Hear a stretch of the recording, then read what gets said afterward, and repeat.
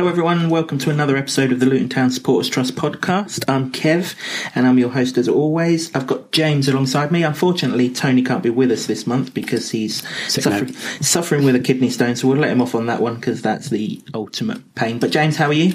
I'm good, mate. You?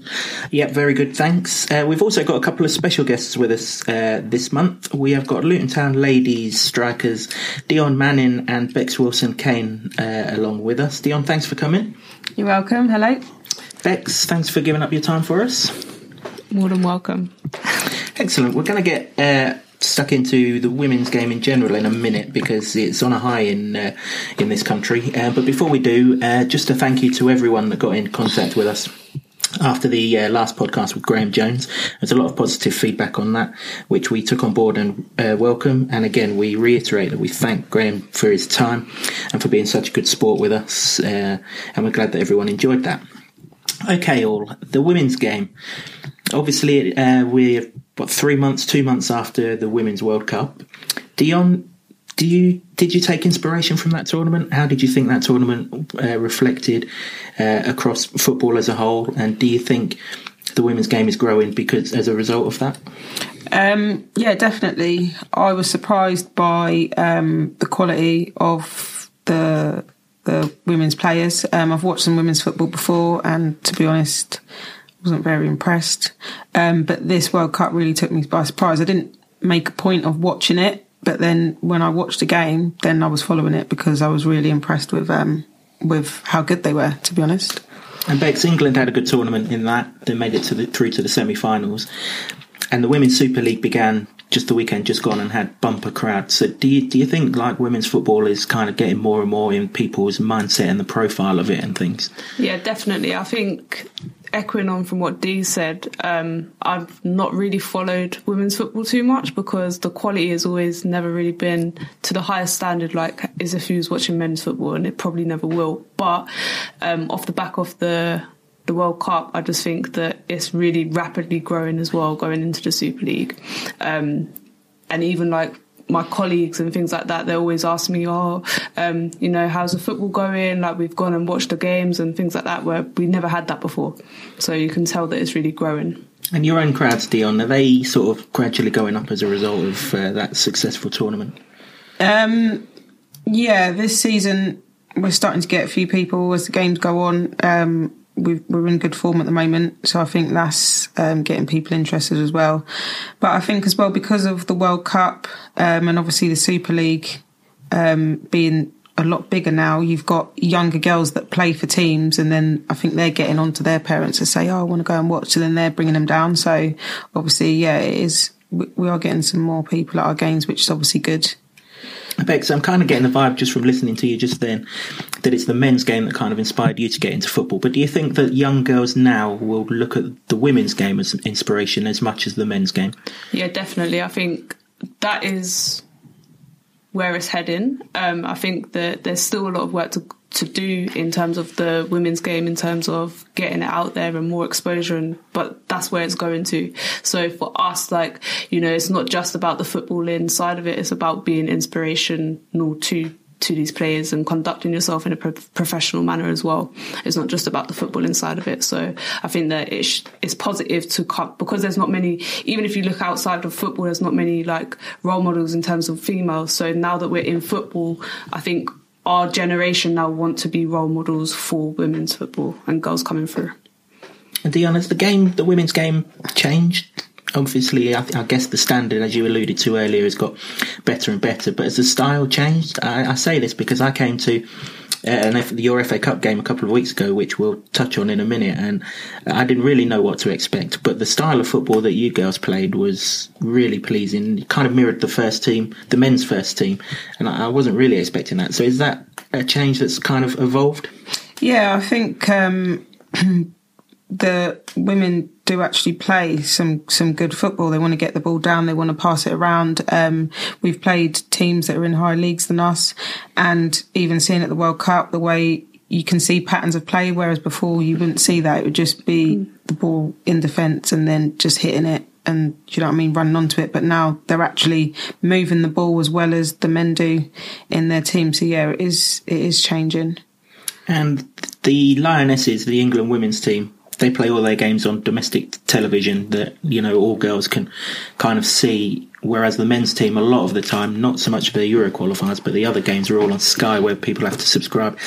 Is it a big thing that it's on terrestrial TV, like the whole of that World Cup was on, and I think the Euros that are in England in 2 years' time will be too, where girls can actually see on the TV themselves that the women are good at football? Yeah, I think that's key because it's easily accessible. So I think when it's in terms of like men's football, because that is the hype, people are more likely to subscribe to that. So it's just a given. Whereas now it's just for everybody. And I think that's a turning point.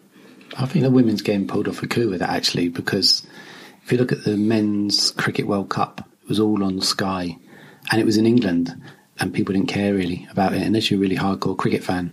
But the Women's World Cup captured the eyes of the nation and it was on front and back pages. So what they've done there is advance the game for many people that wouldn't have seen it before, I think. And the thing that I noticed in that tournament, the England team in particular, was pretty much where my focus was. A lot of them actually play abroad. It's not just in this country. So the women's game over the whole of Europe and I guess in America where it's really big, it's a big thing. It's not just confined to England. No, a lot of girls within football, they go and do like a scholarship thing over in America. That's where a lot of players go. But as you get up into the Super Leagues, you've got people from all sorts of international teams playing. But again, like where you just touched on the exposure on the TV, being on terrestrial TV and stuff, the Super League have done a massive thing this season where you can actually watch all the Super League games through an app, which you can put on your tablet or on your laptop and stuff like that. So you can catch all of the games, which is something that you've never been able to do. So, you've got, I coach a kids club and I know that there are some boys and girls that just watch football all the time. So it's good that they can watch not only the men's stuff, they can watch women's stuff. And obviously with no football being on, with the international break at the weekend, there was still women's games going on. So we could still watch some football, which was really good. And broke a couple of records as well. That Manchester derby, 31,000 people watched that game. And it was won by an absolute screamer. See that? Yeah, I did see that goal. 25, 30 yards. On social media pretty much straight away that wasn't it? I guess, like you say, as a result of the fact that it's all available on apps. Bex, the other thing that I've noticed as well is there's a lot more women's games taking place in, I don't want to use the term men's stadiums, but, men's club stadiums, and that can only be a good thing as well.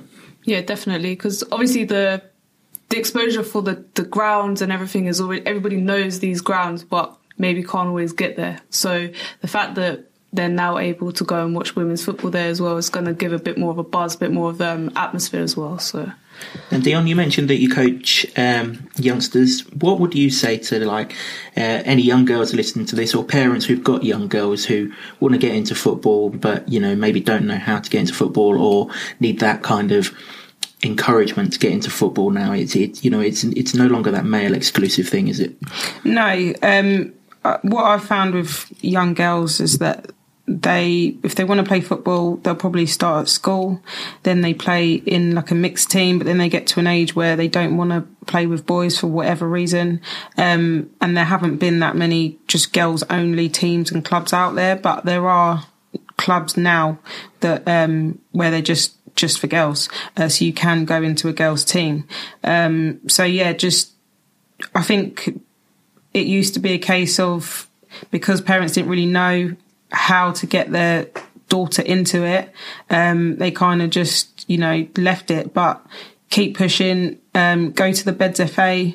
There's a link on the Beds FA website where you find a club, and it comes up with a whole load of clubs, and just ring around really. But yeah, you've got to pursue it. Absolutely. It's good to see the women's game evolving in this country, and like I say, with the Euros over here in 2 years' time, I'm sure that's only going to continue to grow with the exclusivity and the availability of it to everyone that watches it. Let's bring it on to your team, Luton Town Ladies FC. Last season, Dion, didn't go to plan. It's fair to say, isn't it? It's fair to say. Just tell us a little bit about last season, the struggles that took place, and the unfortunate relegation at the end of it. Yeah, it was a tough season last season. We were relegated out of a league that the ladies had been in for quite some time before I was playing with Luton Ladies. So it was obviously hard to be relegated. Still quite emotional, as you can tell.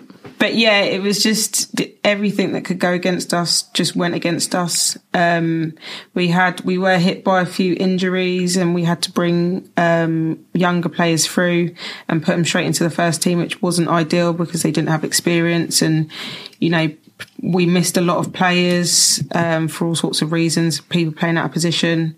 Another player played most of the season carrying an injury to an ankle. So yeah, it wasn't a great season. But with that, relegation, Bex, brings this season about, where I'm guessing promotion's the first aim, and you've started this season really well. 3 wins, top of the league, through to the next round of the FA Cup as well. Yep. Just talk to us about the start of the season and the expectations for it. I think the start of the season has been really positive. I've been at the club since I was 12, so I'm now 30, so I've been there for a long time, on and off over the last few years. But the team that we've got this season is probably the most exciting team that I've been a part of. Thank you. Dion, please stop. You know I'm carrying you, but it's okay. She's got her fingers crossed over her. So yeah, I mean, going into this season, I think me personally, and I think most of the team, promotion is the expectation. As we were talking about earlier, a game that we've won this last week maybe could have gone the other way last season. So I think we've got, like, if you see one of the interviews that Jess did, we've got that bounce back ability. So I think the mindset is a lot stronger this year, and everybody's pulling together, and we've made a decision that we want to go as far as we can in every competition and in the league. And that determination, James, obviously comes through by just looking at that weekend result that Bex just mentioned, where they beat local rivals Bedford 2-1 with a very, very late winner, the second late winner this season, I believe. So that's a good thing. Yeah, Dion scored the other one, didn't you? Was that the first game of the season? Thanks, James. Yeah, it was the first game, yeah. Yeah, I mean... He charges you for that later, by the way. It's got to be. I mean, you say it's the sign of title-winning teams if they can pull something out of the bag in the last minute and scrape wins when it should have been a draw, or scrape draws when it should have been a defeat. So it bodes well, and it's nice to see them sitting at the top of the tree as well. Yeah, absolutely. And Dion, the fact that the men's team have got promoted for the last 2 years, does that give you girls more inspiration to, like, emulate them and go on and get your own promotion this season? Yeah, 100%. We want to be winning things just like the men. The men are doing really well, and we want the same. Me personally, any club I've been at is promotion. So the relegation was the first time for me personally where I've ever been relegated, so it was tough. But yeah, looking forwards now, we want to do as well as we can. We've got a good squad, still got young players in, but I think although we did get relegated, sometimes it's for the best, because obviously you can then develop those young players, and then next season we go back into the league that we were in before, but we're stronger and we're fitter, and we've got that confidence, which is really important to have. Yeah, you often see in the men's game, don't you, a team gets relegated, kind of reassesses where it's at, comes back a lot stronger, and I'm sure that's what you girls are going to do. Am I right in saying that the relegation means that you're now in a regional league, whereas you were in a national league prior to that? That's correct, yeah. So that's kind of like a big thing then, Bex, to get back into that national level. Yeah, of course. That's all we want, I think. Excellent. Well, we wish you all the very best doing that. And as I say, having been down and watching you girls, I've no doubt that you can do that. Just talk us through your upcoming games, Dion. You're in Norfolk this weekend, I believe. Yeah, we've got an away game in Norfolk on Sunday. So yeah, the away games are always tough, especially when you've got to travel so far. But hopefully, you know, they're sitting just around mid-table, and obviously it is early on in the season, so you don't really know who's going to be up there and who's not. But yeah, they seem to be scoring goals and stuff like that, and they beat Haringey 12-0 at the weekend. So obviously they can score some goals. So it'll be tough, but we're ready for the challenge. Yeah, so then after that... FA Cup at home, I believe. FA Cup at home, correct. Thank you very much. You're going to have to remind me who you got drawn against in that game, because although I saw Bungay. Yeah. I'd forgotten that. The main thing is it's a home game, and it's the day after Luton play Hull in the men's league. So anyone who does want to go and watch, £2 to get in. £2 to get in, yes. Please come down. Please support us. And you girls play at the Brace, don't you, at the training ground on the 3G pitch. So it's a good excuse to get down and have a look at some of the facilities that the men's team use as well as seeing a decent game of football, which I'm sure you girls will provide. £1 for kids as well. Excellent. So £1 for kids, Absolutely. That's a good Sunday afternoon. Absolutely. 2:00 kickoff? 2:00 kickoff, it will be. 2:00 kickoff, so that's the 22nd of September, if you can make that one. Now then, Dion, we've got you in here to discuss the women's football, but we've also got you in to discuss finances, because there's an awful lot of costs involved for you girls to go through the season, and as a result of that, you've started a fundraising campaign. Just tell us a bit about that. Yeah, so I don't think people are aware, but with the ladies' teams, most of them, you have to pay subs for the season. So each player has to pay a certain amount to contribute towards the running of the club for the season, because we are self-funded. How much are we talking there? So we're talking £200 per player. Training facilities alone last season cost us £5,000. So you can see where that money's going. You've got to pay for things like refs provide foods for away teams when they come to your home ground. There's all kinds of costs. You've got your travel and stuff like that. So other clubs do it. They ask for sponsorship. Our men's team, they have a home and away sponsor. So I just put out on Twitter just asking if anybody could either donate some money or sponsor a player for the season.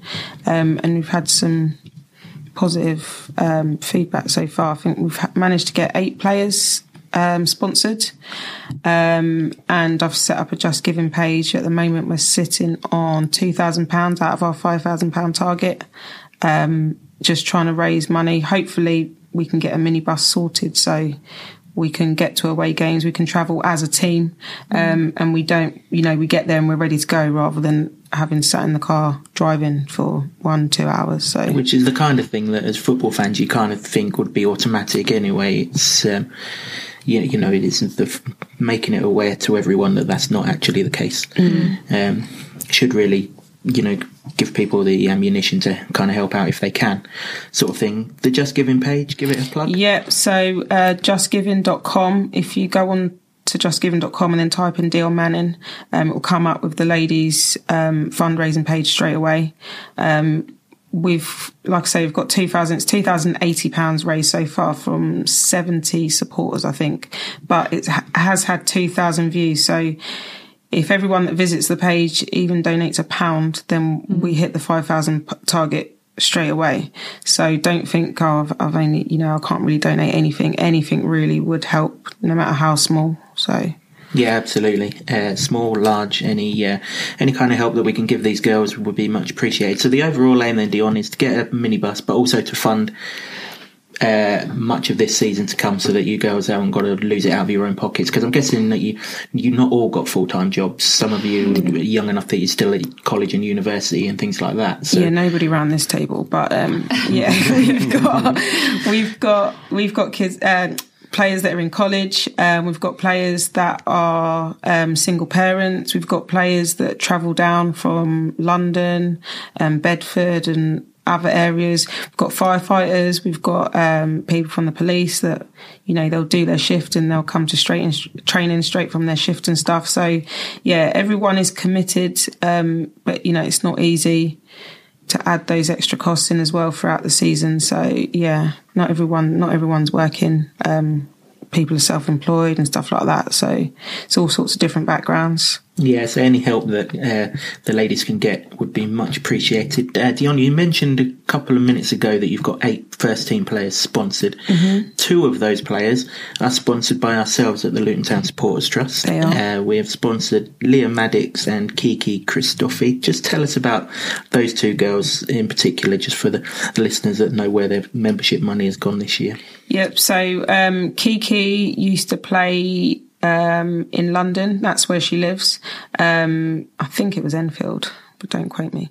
But yeah, so hard not to on a podcast. We'll have to research that. But yeah, she was talking about it at the weekend actually, but I've forgotten. But yeah, so she travels down from London to train with us, and then obviously for the game. So obviously she's got then her travel, which is all, you know, off her own back. I think she's studying as well at the same time. So, you know, someone like her definitely needs a little bit of help with the sponsorship. And then we've got Leah, who coaches grassroots football. So she runs a girls team for a local club called Luton All Stars. So yeah, and that's voluntary. So she gives up her time to coach these kids so that they can play football. So for me personally, I think someone who's willing to do that, you know, deserves to be able to get some sponsorship, at least get something back for putting her time in. Yeah, absolutely. These are inspirational girls, and we're delighted to be sponsoring them and looking forward to getting down as much as we can over the course of the season and watching not just them two but all of you girls no doubt smash it on your way to promotion. Just one last thing on the two girls, Dion. When we came down and announced our sponsorship at the FA Cup game at the start of this month, Leah played left wing back, stroke left midfield. Kiki came on as a substitute in the number 10 role. Is that their positions? Yes.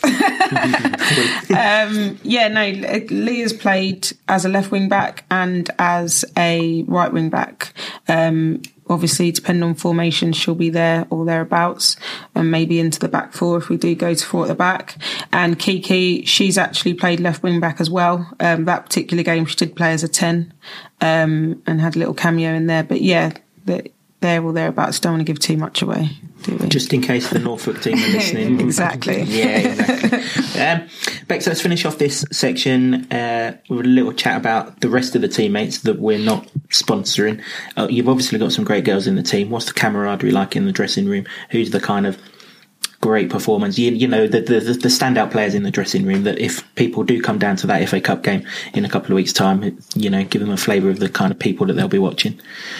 Boy, you're looking straight at me. Well, I mean, start with your captain first and foremost. Let's go with that. Rachel Carr, she's a phenomenal player, a great leader. Defender? She is a defender, yeah. But she can play midfielder as well, which she's done amazing when she's gone into that role. But yeah, she's wicked. Big presence on the pitch. Yeah, massive. I think keeping her and her staying in the team this year it's a massive win for us. I think that she really has that drive to keep us together. She's very positive.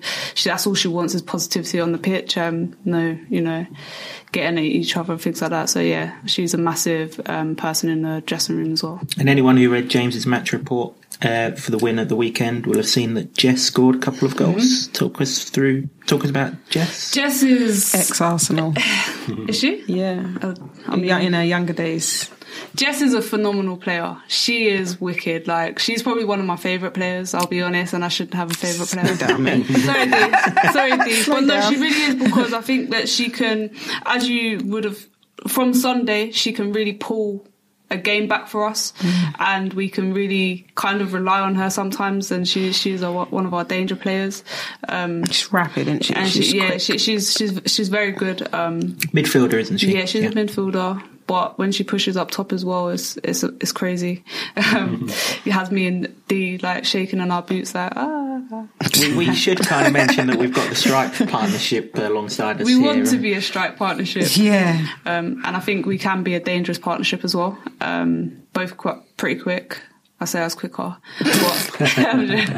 We'll test that out after the podcast. Dee, just one. You the other striker that's in the side who started alongside you in that FA Cup game. Yeah. So Fumi, she's one of the younger players, so obviously still learning, but she's got raw talent.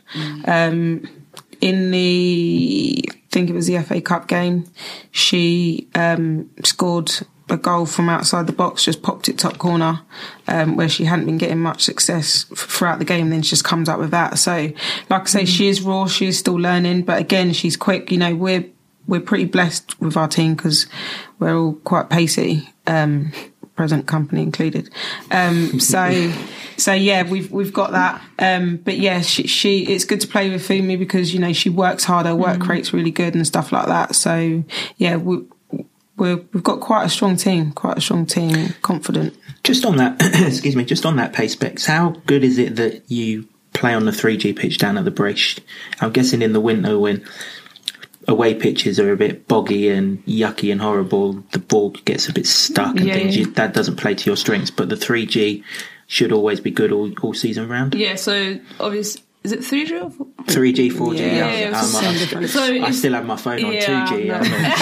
I'm so far down. So yeah, obviously that's big for us, and like you say, it's an advantage to be able to play on all weathers and stuff. So yeah, it's pretty cool. Wicked. Well, we're so lucky to have you on this episode of the podcast, and like I say, we're delighted to be involved sponsoring the two girls, and we'll make sure that all of them two and all of you get as much publicity as you deserve throughout the course of this season, which I've no doubt will be a successful season. I'm going to squeeze in a plug as well, if you don't mind, Ken. I was just going to plug. You beat me to it. Plug away. So my website, the Lutonian, www.lutonian.com, is featuring a player each week from the ladies' team.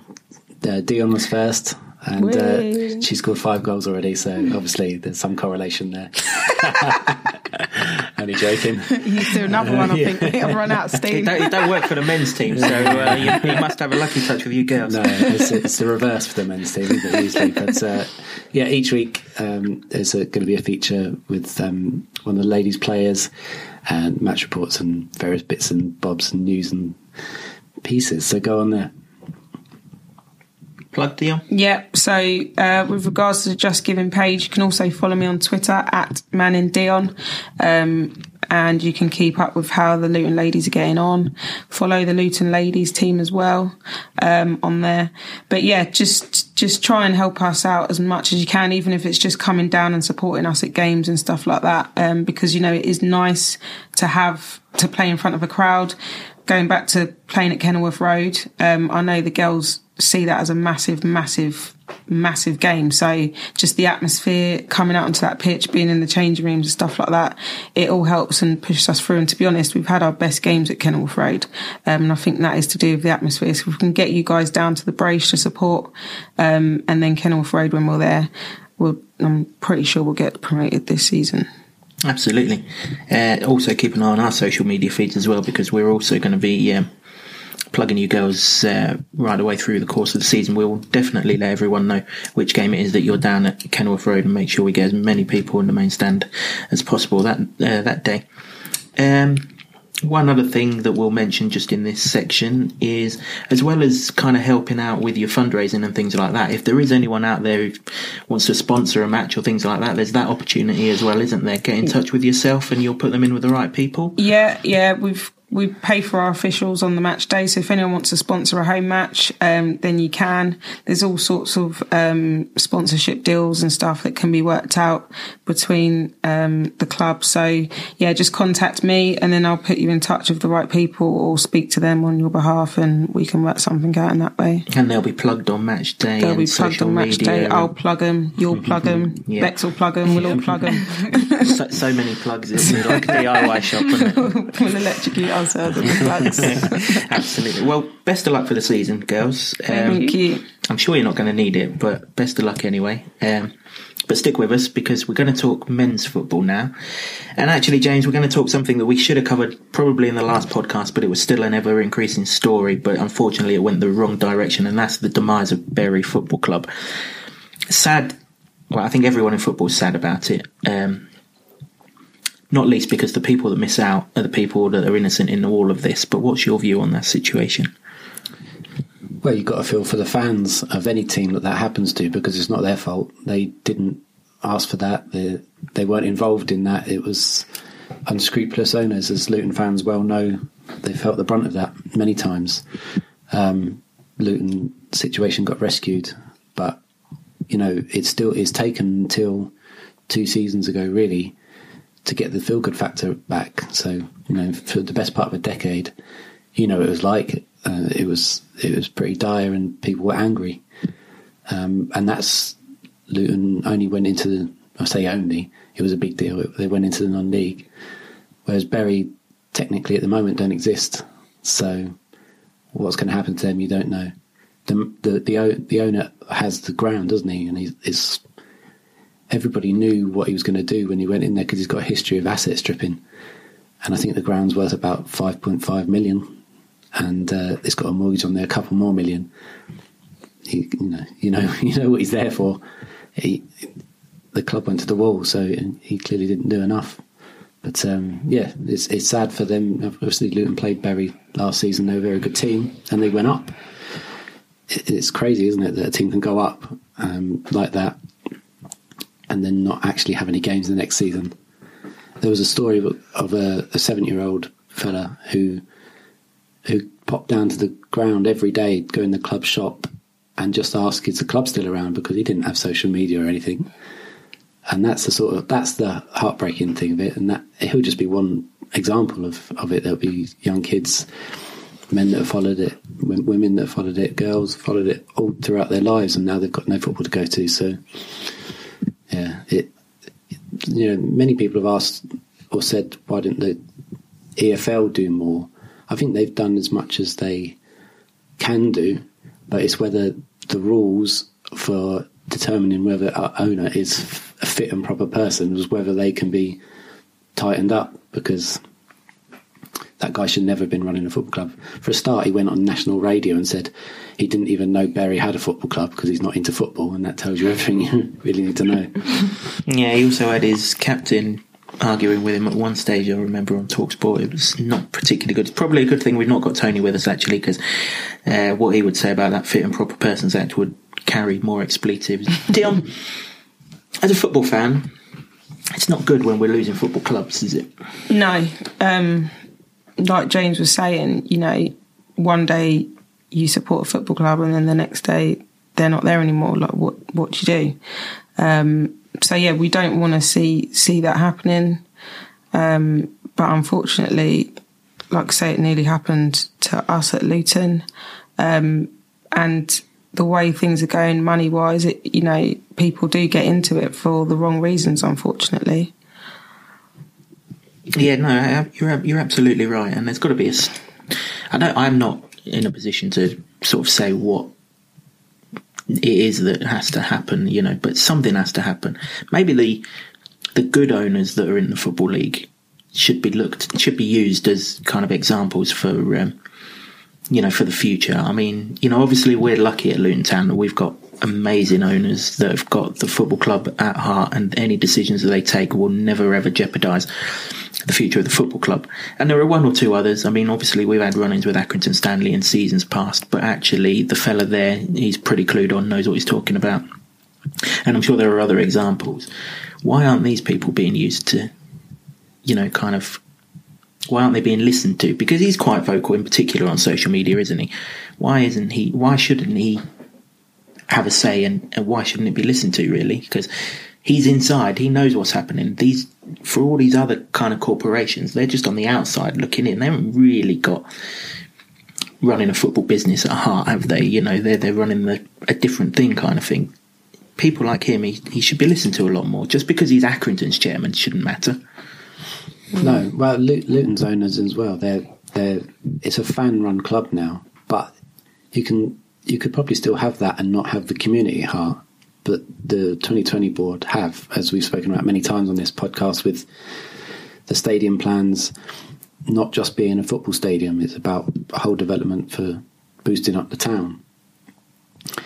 So you would hope that, I think lots of football fans look on in envy at what's happened with Luton, really, because it's done the right way. Mm. And those owners are not there to fleece the club. They've given the trust a lot of powers as well, haven't they? So that those things can't happen. I'm sure that will continue, and the things that they do in the community that don't often get shouted about are important as well.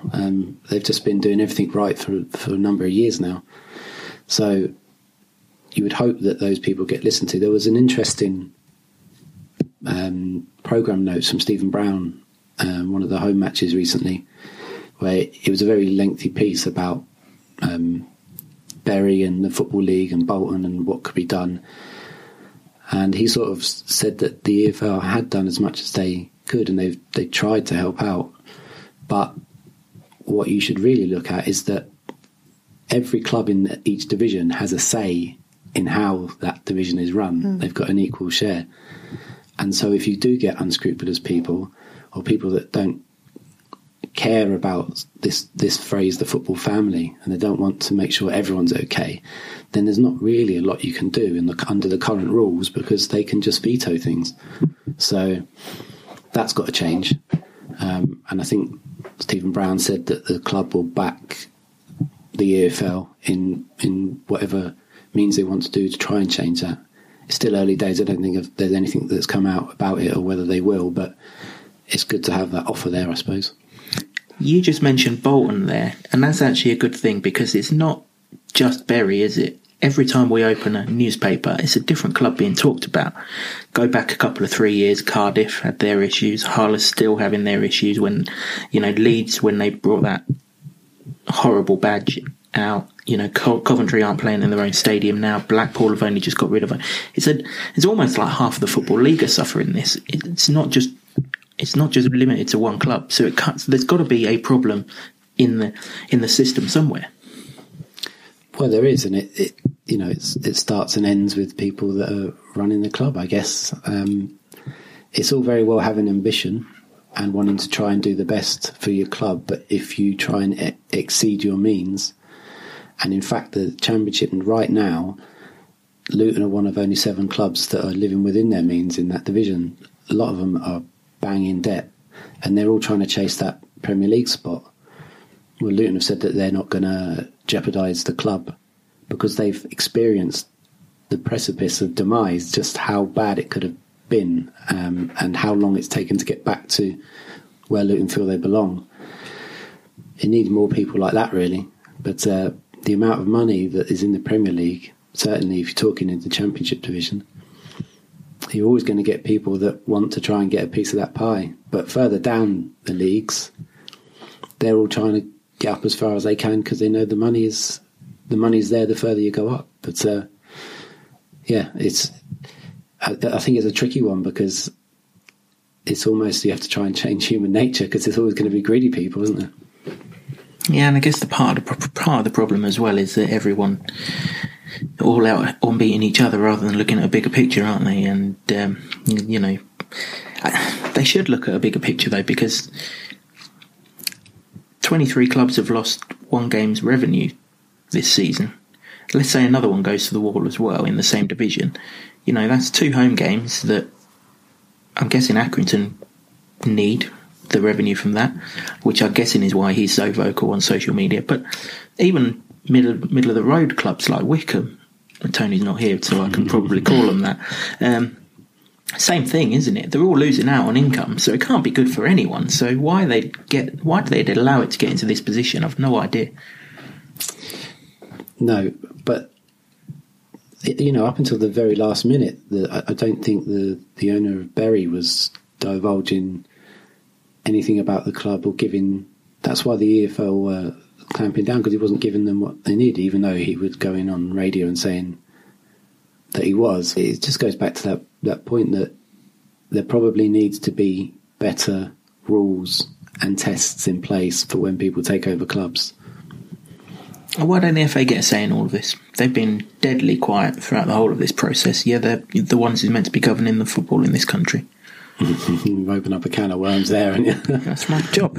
No comment. Yeah. Yeah, I mean, as Luton fans, we know the FA are not to be trusted anyway, don't we? We got absolutely no help from them whatsoever when we needed it at our most. And it seems like we're not the only club in that situation. They should be taking more responsibility. No can of worms. They should be taking more responsibility. They should do, but they sold their game at the end of the day. Well, it was. They sold it to the Premier League, didn't they? And now the Premier League and oligarchs do what they want. And the amount of money that's knocking around there, one day's wages for an academy player could probably have saved those clubs, but that's not to be. Yeah, absolutely. I mean, look, it's a sad situation what's happened at Bury. Our thoughts go out to all of their supporters who are innocent in all of this, and hopefully they get their club back, even if it does mean that they have to rebuild right from the very start and they end up back in League One, where they were when it all went pear-shaped. Girls, I'm interested actually, as we move towards talking about the men's Luton team, how much of an interest do you have in the men's team? Do you go and watch them? Do you get a chance to go and watch them? Are you fans of the club, Bex? Yeah, I mean, I'm a fan of the club, but I don't really get to go and watch them as much as I would like to. But I've grown up in Luton all my life. I actually grew up on Oak Road. So was it the football club that got you into football? I'd probably... I mean, yes and no, you know, like obviously I'm an Arsenal fan as well, so that's kind of my team. But yeah, I mean, I remember when I was young, and obviously I lived in Oak Road, so when the players were going on an away game and things like that, they'd be in the coach, I'd be looking out the window and stuff like that. So yeah, for me, Luton is a massive part of my heart. Dee? Yeah, I try and get down to as many games as I can. And try and take my son and a couple of his mates as well. But yeah, it's a great atmosphere. Again, I've got a few teams that I support, one being Arsenal. But what is it about Arsenal? But yeah, with them being in London, it's not always, can't always get there. And even when you do, you know, it's just not the same atmosphere as being at Kenilworth Road. So I like to take my son down to Kenilworth Road when I can, and he loves it down there. So yeah, try and get down and try and support the boys. And the last game at Kenilworth Road was an absolute cracker. Beat Huddersfield 2-1. Scored all 3 goals, which was jolly nice of us.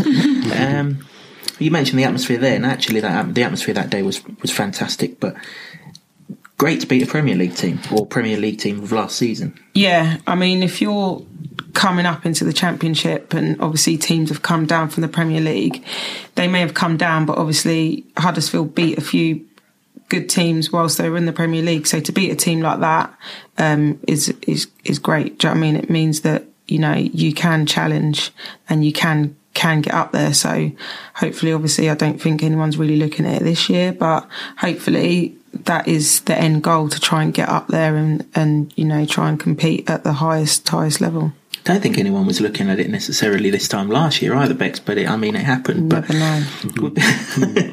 We've actually started the season pretty well. Yeah, I mean, I think it's exciting times going forward for Luton, and I think if they can have a good run and stay in the Championship, then it's going to be big for them.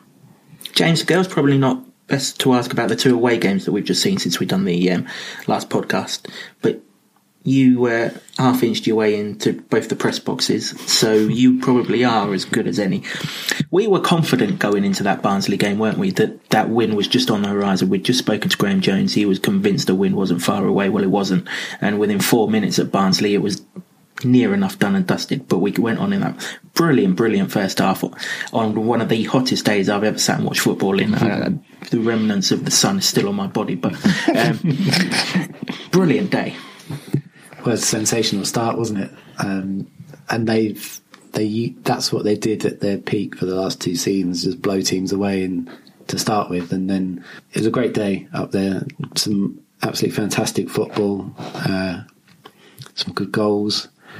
Jacob Butterfield was outstanding. Well, we're getting good goals from unlikely goal scorers this season, aren't we? I mean, no one would have expected Sonny Bradley's goal against Middlesbrough in the manner that he got it. Maybe you'd have expected him to nod in the header or something. Maybe the same with Butterfield as well. He doesn't tend to be that far forward apart from set pieces, but he didn't take that set piece, and well, it was cleanly hit, wasn't it? Great strike. You probably had a better sight of it than us in the away end, because there was a bloody shadow from the stand right over that goal, and once it went into it, you could not see a damn thing. It was only when they went into the corner celebrating, it's gone in. You couldn't see it. Yeah, no, I got a good sight of that. All the goals, really. They could have been 5-0 up at half time, no trouble. The goalie had a bit of a worldie with 2 of them. Kept out Collins. Don't know how he kept out Collins, stuck out a boot somehow, but they were that good. They should have been far more in command at the break. But, you know, even though Barnsley came out in the second half and put their pressure on, they targeted Luke Bolton a bit. and a couple of teams have done that because he's new to that full-back position. He's more of an attacker. He played as an attacker for England under 20s, didn't he, and set up the goal in the last minute, the winner, and got called up as a forward. So he's still learning the game. But other than that, really, they saw out maybe a ropey 10 minutes, and the goal was a bit soft, but they didn't look like crumbling at all. And in many ways, they're actually even better at Cardiff 3 days later, where the possession statistics were just off the charts. The football was really, really good. There was an I was there moment at the end of it, and Alan Sheehan's spectacular free kick as well. Just save for the time that we both got in our houses that following morning, it was just a really good night. Yeah, 4 a.m. for me. Yeah, a little bit earlier for 4 me. 4 a.m. and then up at 6 in the morning with a 3-year-old. Did you bring a violin with you? I left it in the car. We'll dub that in, shall we? Yeah, it was absolutely fantastic, considering the league game and how that went. And when Luton did play well, but they got done in the last minute by Vassell, he didn't have a sniff really in that game, and neither did Omar Bogle, and both of them looked pretty average really, and you're thinking, oh well, it doesn't matter that he didn't get Vassell. The possession stats were, I mean, I don't usually care about those really, but when you look at it, we looked at it at half time and it was 78%.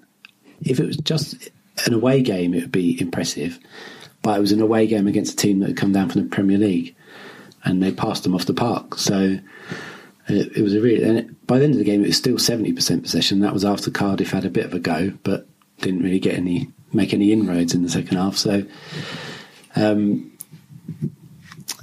Sheehan's strike, well, I just kind of back him to do that if he steps up now. You just don't see him very often. He barely played last season. It was almost harder to get George Moncur off the free kick than it was to put it in the top bin, wasn't it? Yeah. But yeah, I had a great sight of that. And then Jake Jervis scoring. He's got a back to it because I'm still on it. Well, he's gone to Salford City now, hasn't he? And he knew afterwards, and we spoke to him, that he was going to go on loan, but he wasn't giving anything away. He kept his cards close to his chest. But the ball for his goal from Luke Berry was sensational, and he was one of the standout players. And I think I gave him man of the match for that game because he was just. We're used to seeing him in a more advanced role, but he was just sitting there like further back in a sort of quarterback role, if you like, and just passing between Cardiff players that were chasing shadows, really. And that ball was the standout pass from the whole game. And Jervis didn't really have to do a lot, but considering he hadn't scored at all. Oh, he took it well, didn't he? He took it well. I mean, that was a year and 2 weeks after his last game for Luton. So it was a good strike, but he's off to Salford now, and you'd have to say that you might not see him. His last game, you might not see him in a Luton shirt again. No, that's right. Girls, one person who we are going to see in a Luton shirt again, or at least I hope we're going to see plenty more of him in a Luton shirt, James Collins. And as strikers yourselves, how much do you watch him when he plays and kind of reflect on how good he is? I mean, I've watched you, Dee. You work hard just like he does. Is he a player that you look up to? Yeah, like I'm always watching the strikers throughout all the leagues, seeing what they can do. Collins particularly, he's hot property at the minute. So always looking at how he plays and stuff like that. Obviously, had a chat with Collins during the kit launch and stuff, and he does work hard, and that's. I always think, if you're going to work hard, you're going to get something. So just keep going. That's what he does. That's what I try and do. Beck's not so much, but we're working on that. But all the Luton strikers, I think, past and present, have a good work rate.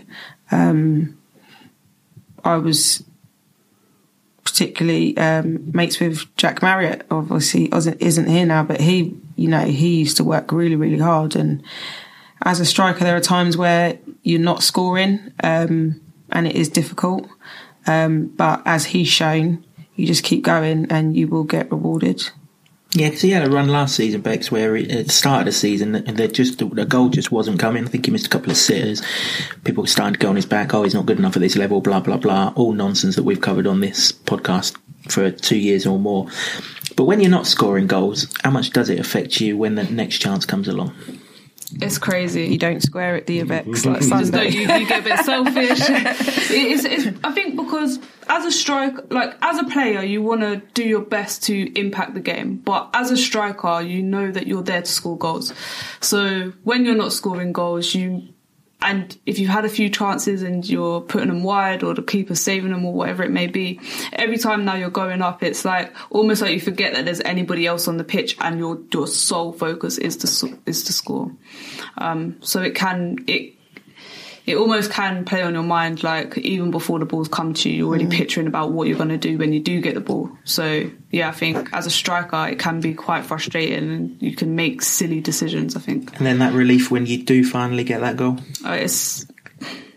I don't even know what the right word to say is, but no, yeah, like it is great. It's a great feeling. It's an amazing feeling, especially when you've been plugging away, and then maybe late on in the game you get a goal or whatever like that. So yes, it's wicked.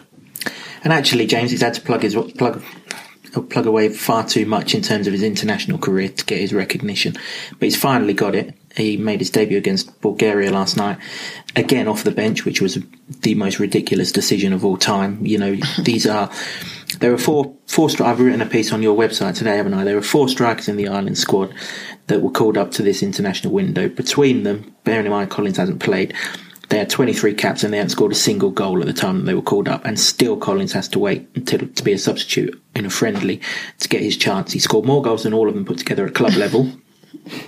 You know, all you hear Mick McCarthy talk about is how he wants his strikers to work hard. Well, none work harder, as we know. It's just unbelievable how long he's had to wait, but we're delighted for him.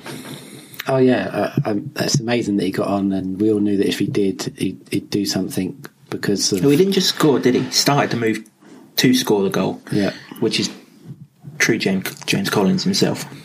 And Mick Harford was crediting him on Twitter, saying it was a great goal, and you know that was a traditional Mick Harford sort of goal, wasn't it? Lay it out wide and knock it in from 6 yards. But yeah, it baffled me why he hadn't started before, particularly in this international break. I know he'd been in the squad before, and then he's been released, and I just don't know what Mick McCarthy is seeing in the other players. There was a guy on Twitter who said to me, David McGoldrick's a better all-round player than James Collins. And I'm the next king of Burma. I mean, it's the people that still criticise James Collins, I think, and I don't. It's like, what are you not watching that? He's in defence. He's heading things off his own line. He's running the channels. Hold on, are you reading my article out now? Yeah. He's chasing after defenders and he's scoring goals. He scored, you know, you mentioned that he didn't score for 10, 11 games at starting last season, was it? There or thereabouts, wasn't it? And he still scored 25 goals. And he's had 49 goals for Luton in 99 appearances. So he could, at the weekend, mark a 100th appearance with a 50th goal. A goal every other game is phenomenal, whatever level. Yeah, I mean, it absolutely is. I mean, let's put Ireland's woes into perspective. They've played 5 European Championship qualifiers, scored 6 goals in that time. They played Gibraltar twice. Scored 3 goals in them 2 games. Denmark beat them 6-0 at the weekend. You know, they've also played Georgia in that, scored 1 goal in that game. They're not free scoring. You'd have thought when you've got a striker like Collins, I don't care if they've got Premier League players. Surely goals have to represent something. It's about time that he gets much longer international recognition.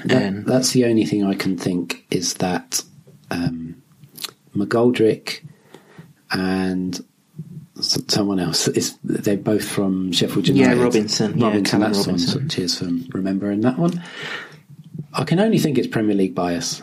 But then the fella who started in front of him last night is at Stoke. Yeah, I don't get that one. Well, you know, not only are Stoke shit, but they're not scoring goals either. I thought you said no swearing. No, I drew the line at Stoke. Yeah. You're absolutely right. It's madness. If you just look at the stats of what James Collins has been doing, I mean, even if by some stretch of the imagination David McGoldrick is a better all-round player than Collins, and he's not, because... Well, if he was, he'd have scored in his 11 caps prior to... Exactly. His stats are woeful goal wise. He has, the last time he hit 20 goals in a season was 6 seasons ago in League One. Hopefully, the goal yesterday and the comments from Mick McCarthy saying how good Collins was sort of livens him up a bit to the possibilities of what he can do in that team. Yeah, you'd like to have thought when he scouted him, he'd have seen that. Only he buggered off 10 minutes from the end, didn't he, of that game that he scouted him at, so maybe that's what he missed. Should also give quick recognition to, like you mentioned a minute ago, Luke Bolton on his international appearances for England under-20s. Simon Sluga didn't play for Croatia, but he was on the bench on both games, and he may not be here no more, but he's still all in all of our hearts. James Justin, who made his England under-21 debut last night, 2 nights ago, coming on as a substitute for the last 10 minutes, replacing another Luton Academy star, Max Aarons, who looked like he picked up a nasty injury in that game. Hopefully that's not too bad. Well done to them three. Now seems like a good time to take a pause, because we've got Simon back with us for this month. He's given us his latest stats piece, and it focuses very much around a certain James Collins that we've just spoken about. So over to you, Simon. Thanks, Kevin, and there's clearly only one place to start with this stats piece, and that's to congratulate James Collins on his debut international appearance and goal for the Republic of Ireland on Tuesday night. He came on to become the 50th Luton Town player to earn a full international appearance and the 14th to score for their country. He's just the second to score on their debut, following Joe Payne, who netted twice in 1937, his only England appearance. Luke Bolton played twice for the England under-20s during the international break and actually provided the assist for the last-minute winner against Switzerland on Monday evening, on the same day that Simon Sluga was part of the Croatian squad. When Sluga gets his next international cap, he'll be the first for a goalkeeper since Jurgen Sommer, who represented the United States of America 3 times during the 94-95 season, including a 10-minute substitute appearance against England at Wembley Stadium. I believe it's only 5 previous goalkeepers in total, with Bernard Stretton and Ron Bainham for England, and Iorwerth Hughes and Andy Dibble for Wales, the other 4. Going back to Collins, and his next Luton appearance, probably against QPR on Saturday, will be his 100th for the Hatters, which is the same as Billy Bingham, who scored 33 goals, whilst Collins is currently on 48. Other notable players, Malcolm MacDonald scored 58 in 101 appearances, as did Arthur Wileman in 107 appearances. Mark Steen netted 27 goals in his 107 appearances, whilst Cameron McGeer netted 31 in 106 appearances. Collins is currently the 27th highest scorer in the history of the club, and one more goal will put him joint 26th with Jack Ball. The next targets are then Bruce Rioch on 52, Phil Gray on 53, Bob Morton on 55, and Andre Gray and Tommy Tate on 57. Including MacDonald and Wileman on 58 goals are also Alan Brown and Danny Hilton. Only 6 players have scored more than 100 goals for Luton, and of course it's Gordon Turner who leads the way with 276. So it's QPR on Saturday, and they're the club that Luton Town have played the most in competitive matches. 132 previously, which is 8 more than Bristol Rovers and 10 more than Watford. Both leads that will be extended this season. Other clubs that Luton have played more than 100 times: Millwall, Brentford, Southampton, Swindon and Plymouth.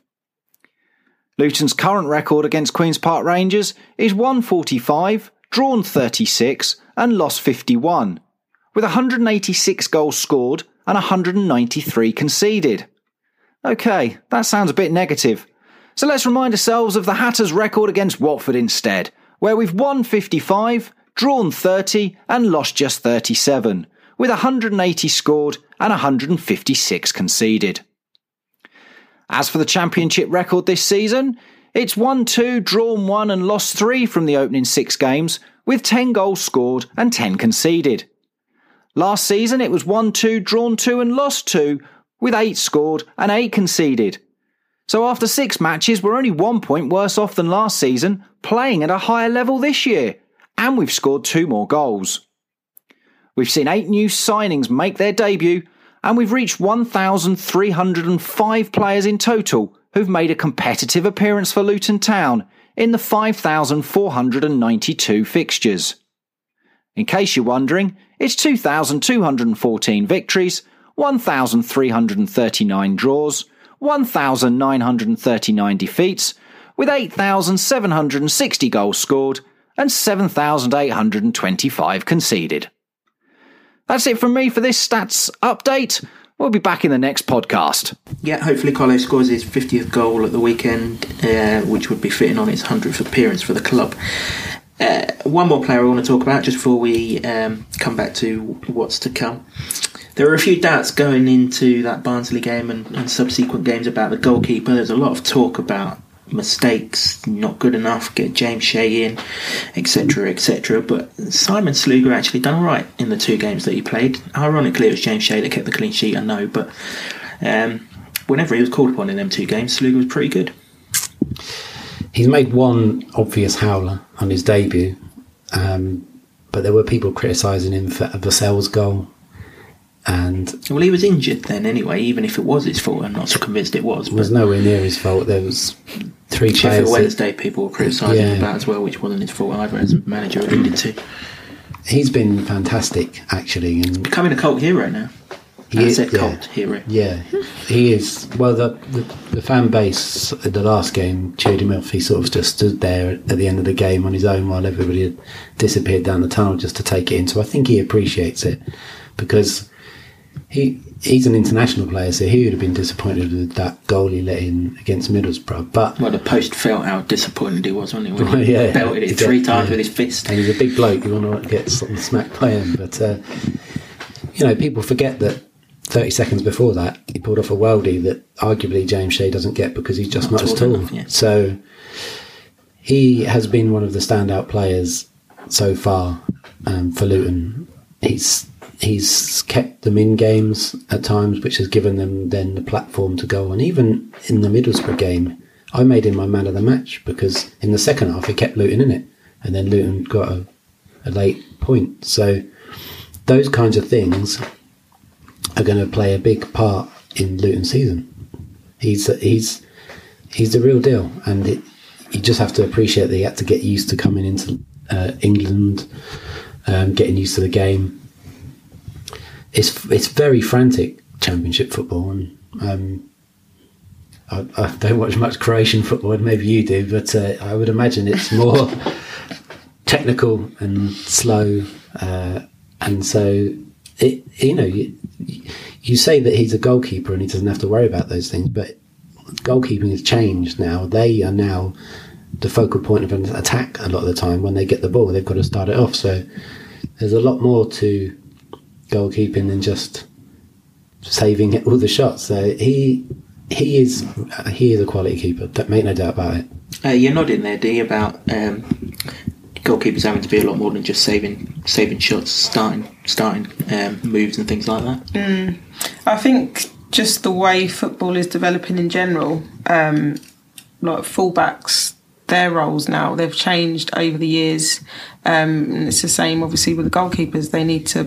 They like managers like them to be able to use their feet more and be able to pass the ball with their feet, and like James says, start attacks off from the back. And obviously, when you're trying to play a certain way, you are going to make mistakes, but that's going to happen. But obviously, as a goalkeeper, certain things are going to be highlighted. But it's the same as being a striker. The pressure just builds, and the more the pressure builds, and it's like you're just going to be even more nervous. So he needed to settle into the team. It's not easy coming into a new team and stuff, but like James says, people forget very quickly about the good things that you do, because the mistake seems bigger. But there are times when, like you say, he has kept Luton in games and stuff like that. So it's always going to be pros and cons, and negatives and positives, but they all balance out in the end, I think. Yeah, absolutely. And actually, blaming the goalkeeper for a lot of the times, every time you sort of ask Graham Jones about it, he says, I'm not really looking at the goalkeeper at all. There's a defender that should have prevented the shot coming in. There was a defender in the middle that didn't track the man. Depending on how far up the pitch the move started, maybe a winger didn't get back or somebody gave it away, and there's always something else. The goalie is the last man. I mean, really, you should be scoring a lot more. it's just one person in a massive goal. You should, what they do is overlooked for that reason. But the defence probably didn't help Luton to start with, as they sort of found their feet in the first few games, because they were trying to play this football passing out from the back, and probably, I think if you asked many of them, they hadn't quite adjusted to the pace and the speed and the pressing of the Championship. But then when they played up at Barnsley, they went longer. They had Kazenga, Loa and Cornick out wide, and they played less at the back and were a bit more direct. It's not to say that they were pumping long balls forward, but they switched up the way they were playing, and so that wasn't happening so much. And I think the whole team has learned very quickly in the space of 4 or 5 games how they can be effective in this division. And so to blame Sluga for a lot of the early goals conceded was a bit harsh on one man when there's a whole unit there trying to figure out what you can do in that division. He's just spent the last week sat on the bench of the World Cup finalists, so, not exactly going to be a dud if he's doing that, is he? So, sure we'll see the best of him in these matches to come, which is what we're going to finish this episode with. We've got 4 matches between now and the end of September. QPR away on Saturday, Hull City at home the following Saturday, Tasty Cup tie against Leicester City the Tuesday after that, and then we go to former Premier League champions Blackburn Rovers to round off the month. Which games are you looking forward to the most? Leicester, I guess, but which league games? It'd be nice to see James Justin come back and get the applause that he deserves, but I think Leicester are taking that competition pretty seriously because they fielded a first team squad against Newcastle, and there are many people's tips to be an outside bet for the top 6, and I've heard some people even say they could sneak in the top 4. Who knows? But they play some really good football. They are quick, and if you think about Brendan Rodgers' Liverpool side when they nearly won the title, I think that's what they're sort of aiming for with that team, and they've got a lot of pace and good wide men. Jamie Vardy's banging form again, so it will be a massive test, that one, because I don't think they're going to take it lightly at all. And who knows, Luton have put out, it's not a second string side, they've put out their squad players and they've come in and performed well, so it'll be a decent test. So, but I'm looking forward to the grounds that I've never been to before. So I've never been to Ewood Park. I've been to QPR plenty of times actually, but it'd be nice to go there because there used to be a little bit of a rivalry between QPR and Luton. And these things get forgotten when you're knocking around for 10 years in the lower reaches of the Football League and the non-league. But that could be a tasty atmosphere there. Oh, it will be. Yeah, sold out in the away end, despite the extortionate prices. We'll come on to that in another podcast, I think. Do any of them games stand out for you? Yeah, it's got to be Leicester for me. The last Luton game I went to was the West Brom game. So obviously that was a good game. It's good to see players that obviously you see on the TV week in, week out, right in front of you. So obviously that's really good. So yeah, I'm trying to hopefully try and get down to the Leicester game to have a look there. JJ coming back? Yeah, hopefully he gets a game, but it'll be good for him, obviously, like James says, to come back and see the fans. Obviously, they love him, and he is a really, really good guy. I don't know if you guys have had him on here, but yeah, we have. Yeah, he's a good guy. So it'll be nice, and I'll try and tap him up for some sponsorship as well. Now he's got his paycheck. Yeah, just 10% of his paycheck. Yeah, exactly. Yeah, absolutely. Bex, looking for that Leicester game? Yeah, the Leicester game was definitely one to watch out for, I think. We've got to give the whole game some love, though. It's the one home league game in that one. Game that we probably look at winning, bearing in mind that they were struggling last season, but they have got a tasty striker who I keep on reading 20 million target for someone or other. So he must need some looking after. Yeah, but Huddersfield had a 11.5 Steve Mounier. Well, they brought 20 million off the bench, didn't they? Yeah, they've spent 20 million. They've spent 70 odd million in the last few seasons, and they were still shit. And, yeah, and Luton turned them over. We had to score for them as well, didn't we? That's true. Yeah, Hull are, I think, one of those teams that you could see a win for Luton because. I was going to say. Actually, all three of those games. Do you expect us to win all three? Not as a collective, but either one of the three games that you wouldn't expect us to win. Or think we've got a chance of winning. I think there's a chance to go this month without defeat. I might see a draw at QPR, but I think the other two are winnable. Yeah, I think so. I agree. In good form at the minute, so long may it continue. Yeah, brilliant, girls. It's been great to have you with us, James. Great to have you too. Dee, but just before we go, plug that fundraising again. So we've got www.justgiving.com. Just type in Dion Manning, DIONNE, and then on Twitter as well @ManningDion. Just share, donate if you can, and just spread the word and try and help us out as much as you can. Excellent. As I said earlier, all the very best for this season, girls. We Thank will you. be coming down as much as we can do, and looking forward to being entertained, looking forward to seeing a promotion win inside, and you can read all about it on James's website. www.thelutonian.com. One plug per podcast. You're excused on this time. Thanks for joining us, girls. Thank all the best you. for Sunday Thanks so much. and beyond. And Cheers. thanks everyone for listening. Thank you.